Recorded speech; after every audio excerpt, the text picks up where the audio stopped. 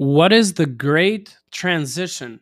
We're going to find out today with the amazing Emmanuel Daniel. If you don't already know him, he's an entrepreneur, an author, and top influencer in the finance industry. He founded the Asian Banker in Singapore in September 1996 as a publisher of research and benchmarking and events serving the financial services industry. Daniel is a chairman of TAB Global Pte. Limited, which runs the Asian Banker, Wealth and Society, and other content and community platforms.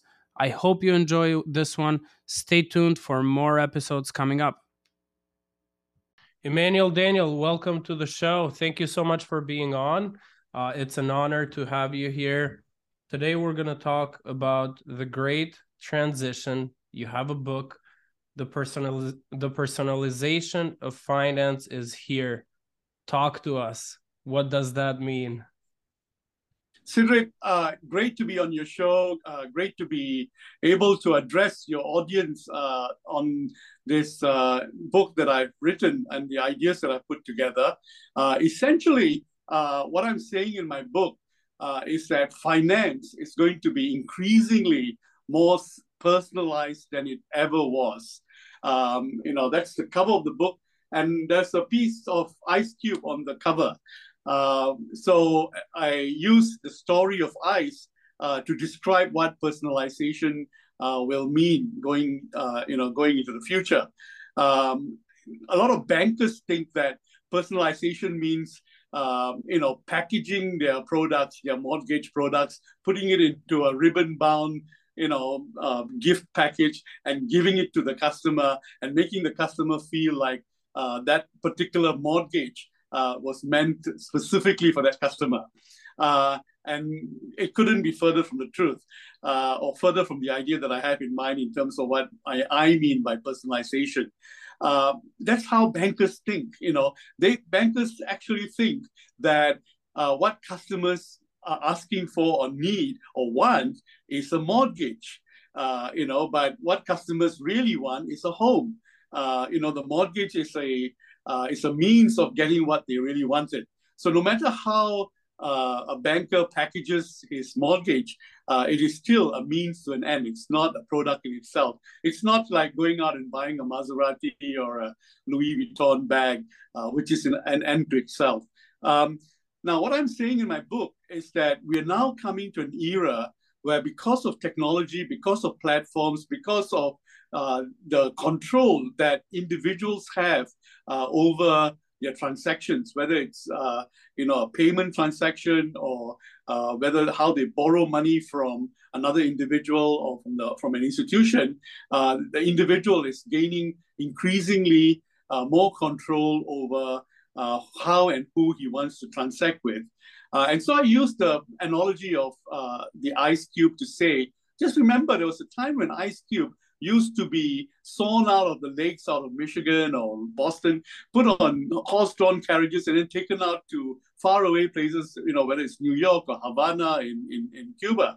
And imagine the amount of wastage, the amount of uncertainty that's involved in making that ice cube available to the end user. And that was the trade in the 1750s. And, I say in my book, that there were people who dominated the trade at that time. And then the whole ice cube industry evolved. Today, if you go to some of these old towns, you'll still see the warehouses that the ice merchants used to use, which is they either collect or harvest the ice and then distribute that.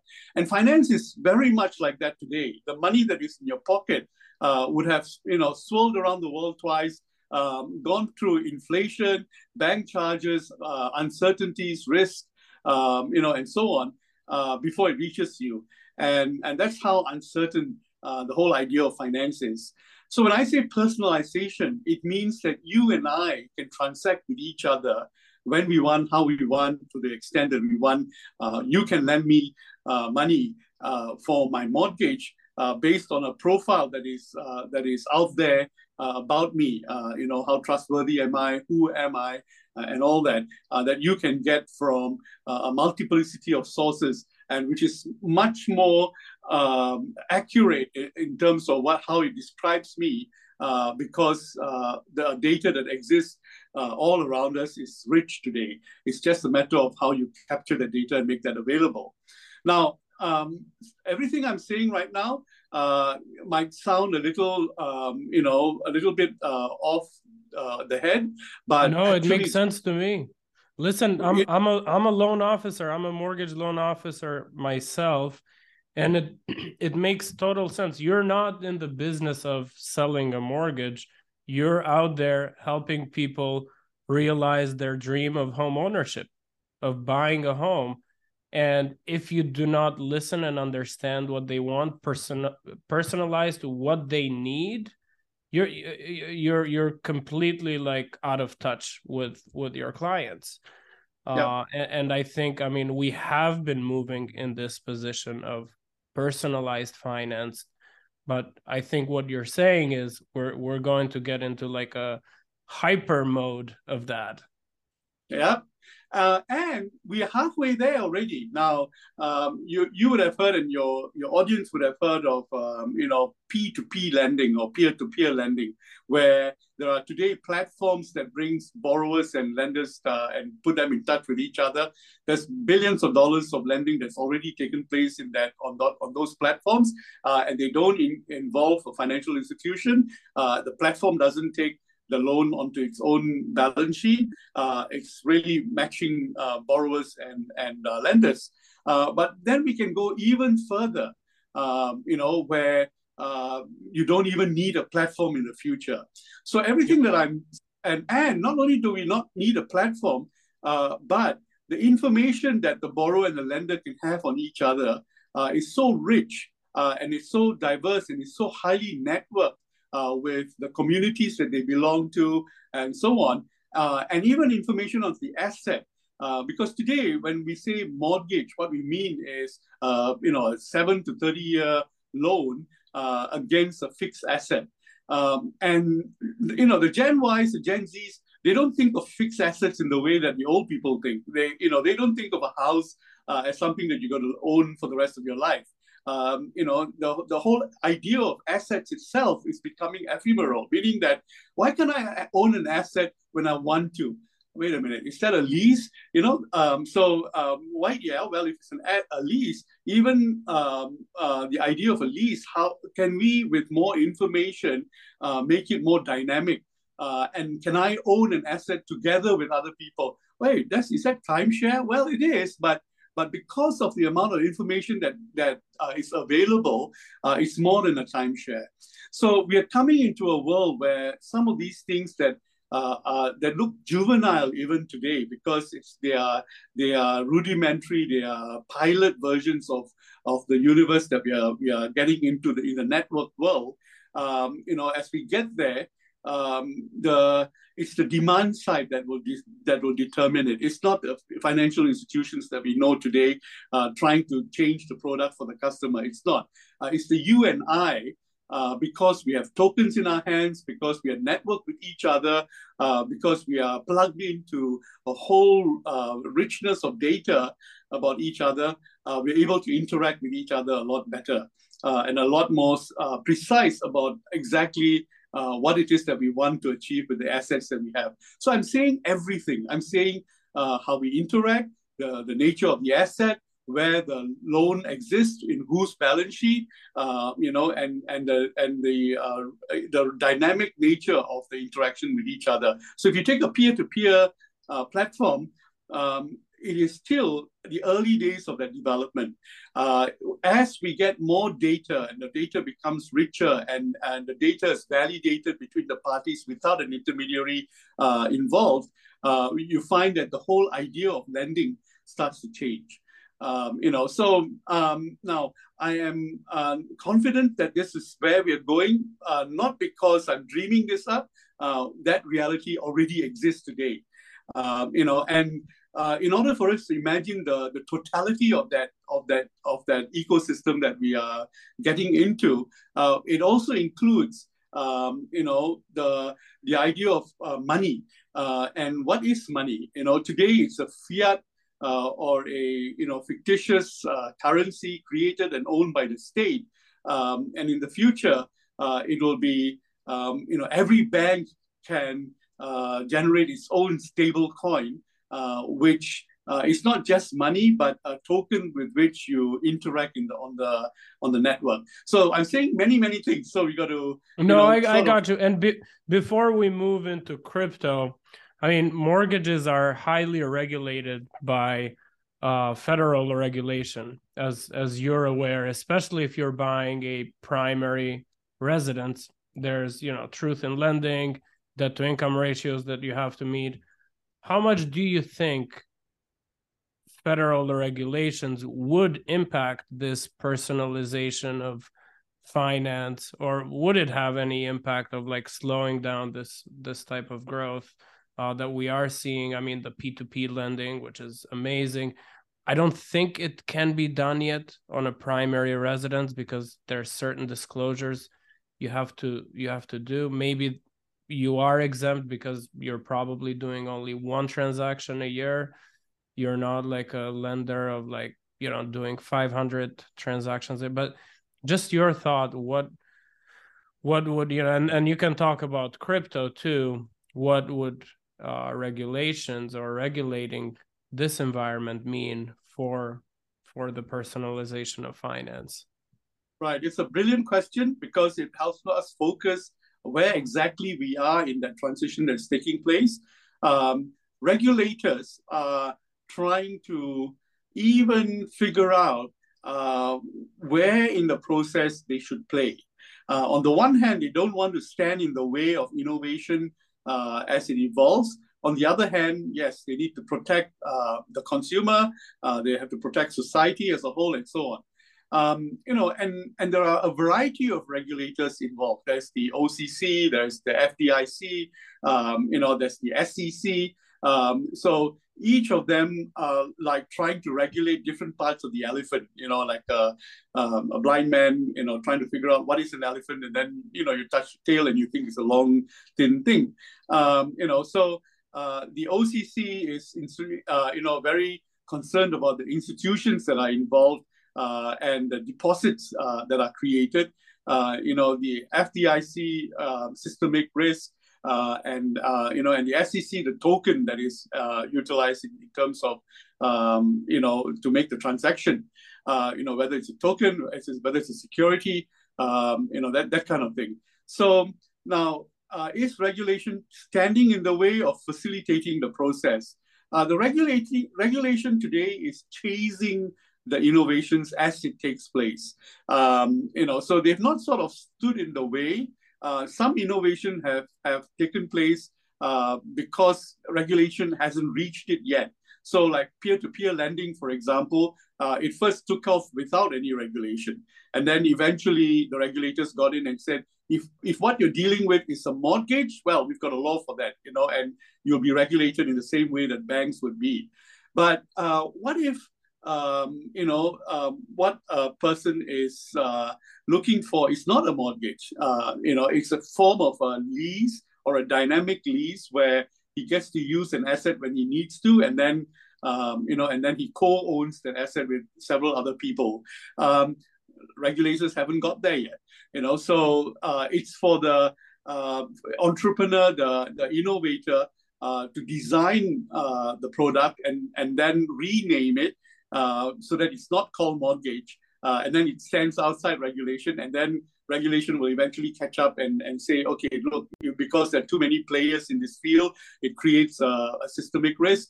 We're going to regulate it like a mortgage. Okay, yep. So regulators are in that way, chasing the innovation as it evolves. The fact that they have captured some of the innovation and called it mortgage, for example, and then there are existing regulation on mortgage, will start to look different as technology puts more data into the process. So I say this in my book, which is the peer-to-peer revolution was only in its early days. And in its early days, just because it's a platform and it brings the borrower and the lender in touch with each other, hasn't completed the process yet. Because in future, both the lender and the borrower is going to have incredibly more information on each other. The lender is going to say, how many thousand other potential borrowers are there who has the same profile as this borrower? And if I take on the asset as collateral, how many other lenders can I hive this off? And can I repackage the asset into different elements based on the borrower's needs and lifetime? Meaning that, in the first 3 years, you'll look different, the next 7 years, you'll look different, and so on. What is it that we need to achieve? Now, much of this information today is either not available or it's all over the place, it's disparate. And processing it is going to be very difficult. With artificial intelligence, with open source platforms, there's a lot more technology that's going to make that easily transactable. Now, this process that I'm talking about is not a 5-year process. It's not a 20-year process. It might be a 30 to 50-year process. But just because we're able to imagine it, then we know where technology is taking finance and where technology is taking society as a whole eventually. Now, so the book that I've written is not necessarily for the dreamers, but for the people who actually run this business today. And as the innovations come in place, and then they look at their traditional mortgage business and it's starting to look different because customers are no longer asking for a 30-year loan, and customers are asking for a 7-year dynamic loan. Can I share this with another 3 other customers and stuff like that? So as this happens, it gives us a sense of direction of where it's taking us, and of course, a number of other things need to play together. So for example, I'm saying to the platform players, the technology guys, that the days of the platform are over. The days that banks need to set up a digital bank and then bring everybody together and still be the intermediary, those days are over. Why? Because the individual is taking charge of his own transactions more and more today. And sometimes the individual might do his traditional banking using the traditional bank's digital banking platform, but he will have an alternative reality which has to do with decentralized finance, for example. And there are two different universes today. But over time, these two will start to coagulate, they will converge. And the traditional banker will see this on his balance sheet. Why aren't customers coming to me? And why are they going to this other platform, which is not as secure as I am? That sort of thing. And this is already happening. You actually see that mortgages are not just hived off, repackaged and sold off as different securities, but the origination of mortgages also coming from different sources and different platforms. It's just like the days of the Model T car when it was introduced in 1901. The car was heavy, it was slow, it was noisy, and all the laws that you could think about were stacked up against the automobile and not on the horse-drawn carriage, because the automobile was a nuisance on public roads at that time, But over time, the automobile, and in fact, they used to have a red flag rule where an automobile needed to inform a horse-drawn carriage that they're coming from behind, because otherwise you scare the horses and so on. Just imagine that's what it was. And then as we went on, and there are photographs of New York City where in 1901 there was a single car and then everyone else was a horse-drawn carriage. And then 1920, the horse-drawn carriage was a minority and everyone else was in a That's car. insane. Yeah, they wanted to see how they could make the horses faster, right? and they were thinking, well, we got to get this right. The horse has to be faster, right? If you put 2 horses, it's faster than one. Now, and then what happened was cars just became faster, quieter, lighter, didn't damage the roads, and so on. So, and the laws that were put in place evaporated. They were unnecessary because they didn't deal with the institution or the vehicle as it was evolved. So we need to think of finance in that way, that we're in the early days where the technology may sound cumbersome and may sound very restricted, but we are entering a networked world where the way in which people interact with each other, never mind get a loan or a mortgage, is going to be very different from the transactional world that we live in today. I think the status quo banks, they don't want this to change, obviously, for many reasons, and that's why they didn't like the crypto space, because of the way it operates and the decentralization. Sounds like you've been listening to what people have been saying. The technology is there. I mean, look at Chat GPT and all the other AIs that's coming up. And that's where we're eventually heading. It's also a matter of adoption, right? Mass adoption. We're now, let's say, with, I mean, this is something different, but we're currently 5% of the cars in the US are electric. But now that people are seeing adoption in that market, we're expecting what? 30% of the market in the next 6 to 8 years. And same thing with finance.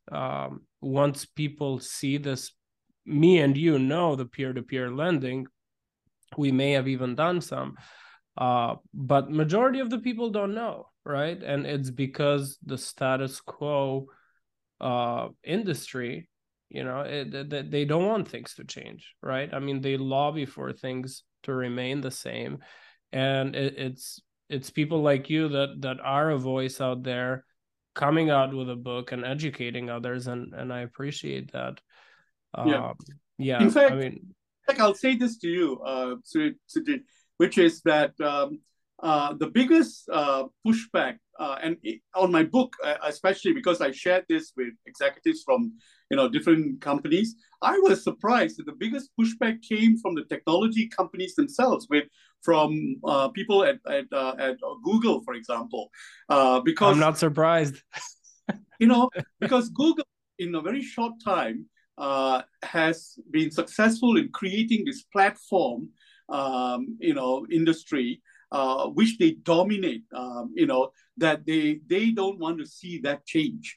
They want to be the intermediary for all transactions. And they cannot imagine, they cannot allow the world where the individual takes charge of his own transactions.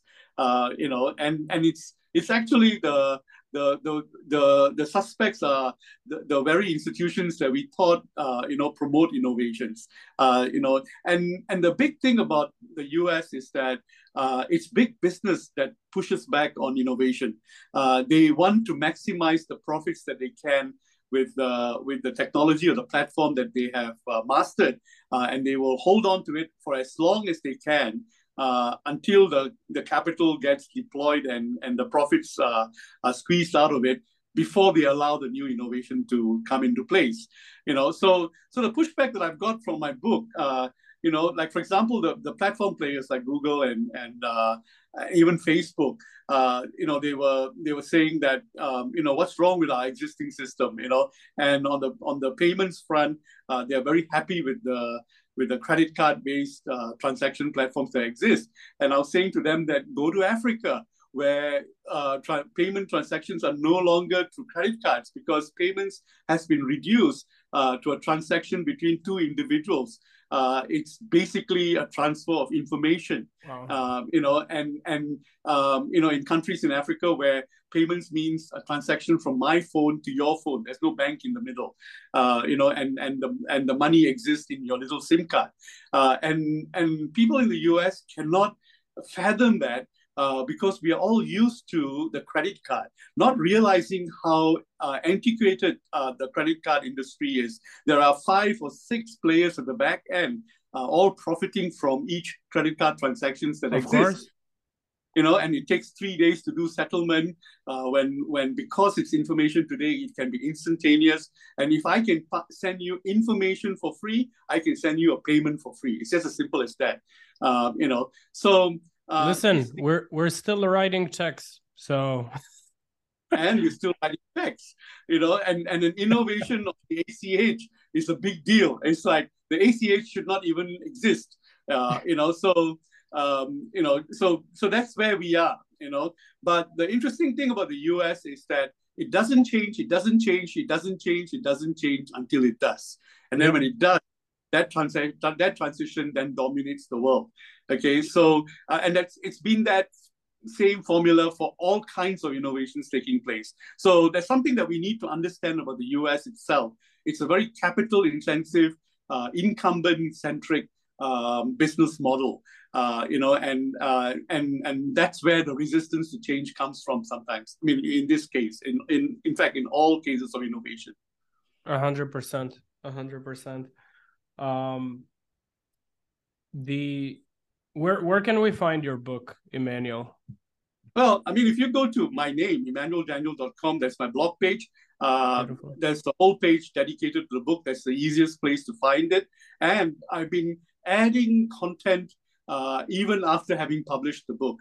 So I look at different aspects of innovations in finance, and then I realize that some of the themes that bankers like to think that they are pushing for, that they're facilitating, are not even true. So people in the banking industry like to talk about innovation in finance as facilitating financial inclusion, for example.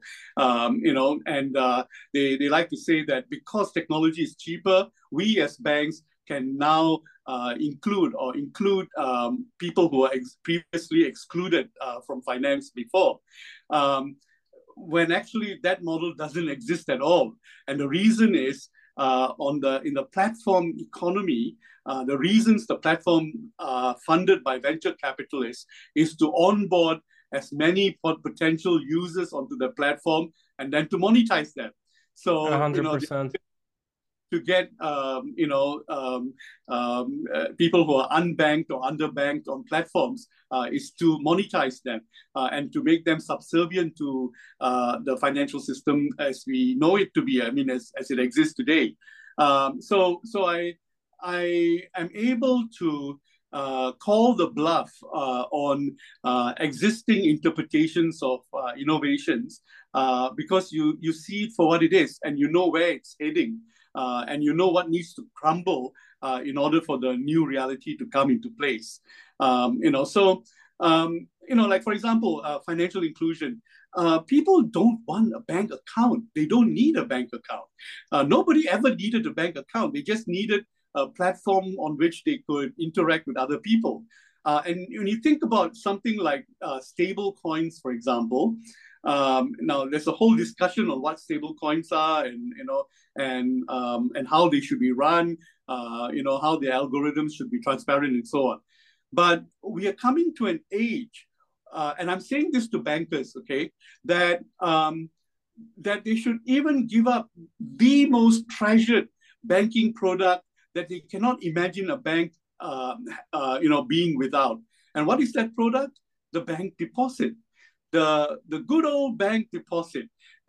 Think about this. You and I, when we put money into the bank today as a bank deposit, we get almost nothing out of it. The interest rates on bank deposits are like 0.5 or 1% if they're generous. It's the most useless of product for the end user. And what do banks do with their excess deposits? They go out and trade with it, and they make billions more money out of that, and it shows up on their balance sheet, on another part of the balance sheet, while telling customers that, oh, how expensive your bank deposit is, and so on.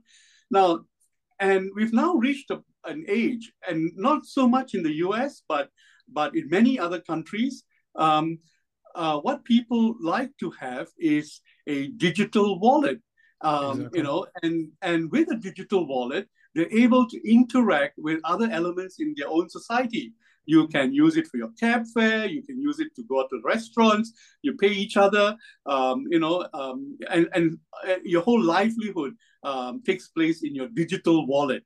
And you don't have to be a bank to have a digital wallet. And you take it to another level. The digital wallet which becomes a token that can be used for network transactions, that's a stable coin. Then I'm telling the banks that, can you imagine a world where every bank in the world issues its own stable coin, Stablecoin. right? Yeah. And then interacts with other banks' stable coins. And it's a question of which stable coins are respected in the marketplace, accepted, and the valuations are holding because they are being used for various transactions and so on. So the integrity of the bank is tested in the network. Okay. Now bankers cannot imagine this, and in order to bring home the point on that, I say to them, remember Kodak? They invented digital film in 1995 together with a few other players. And guess what? They were the very ones that didn't trust their own invention.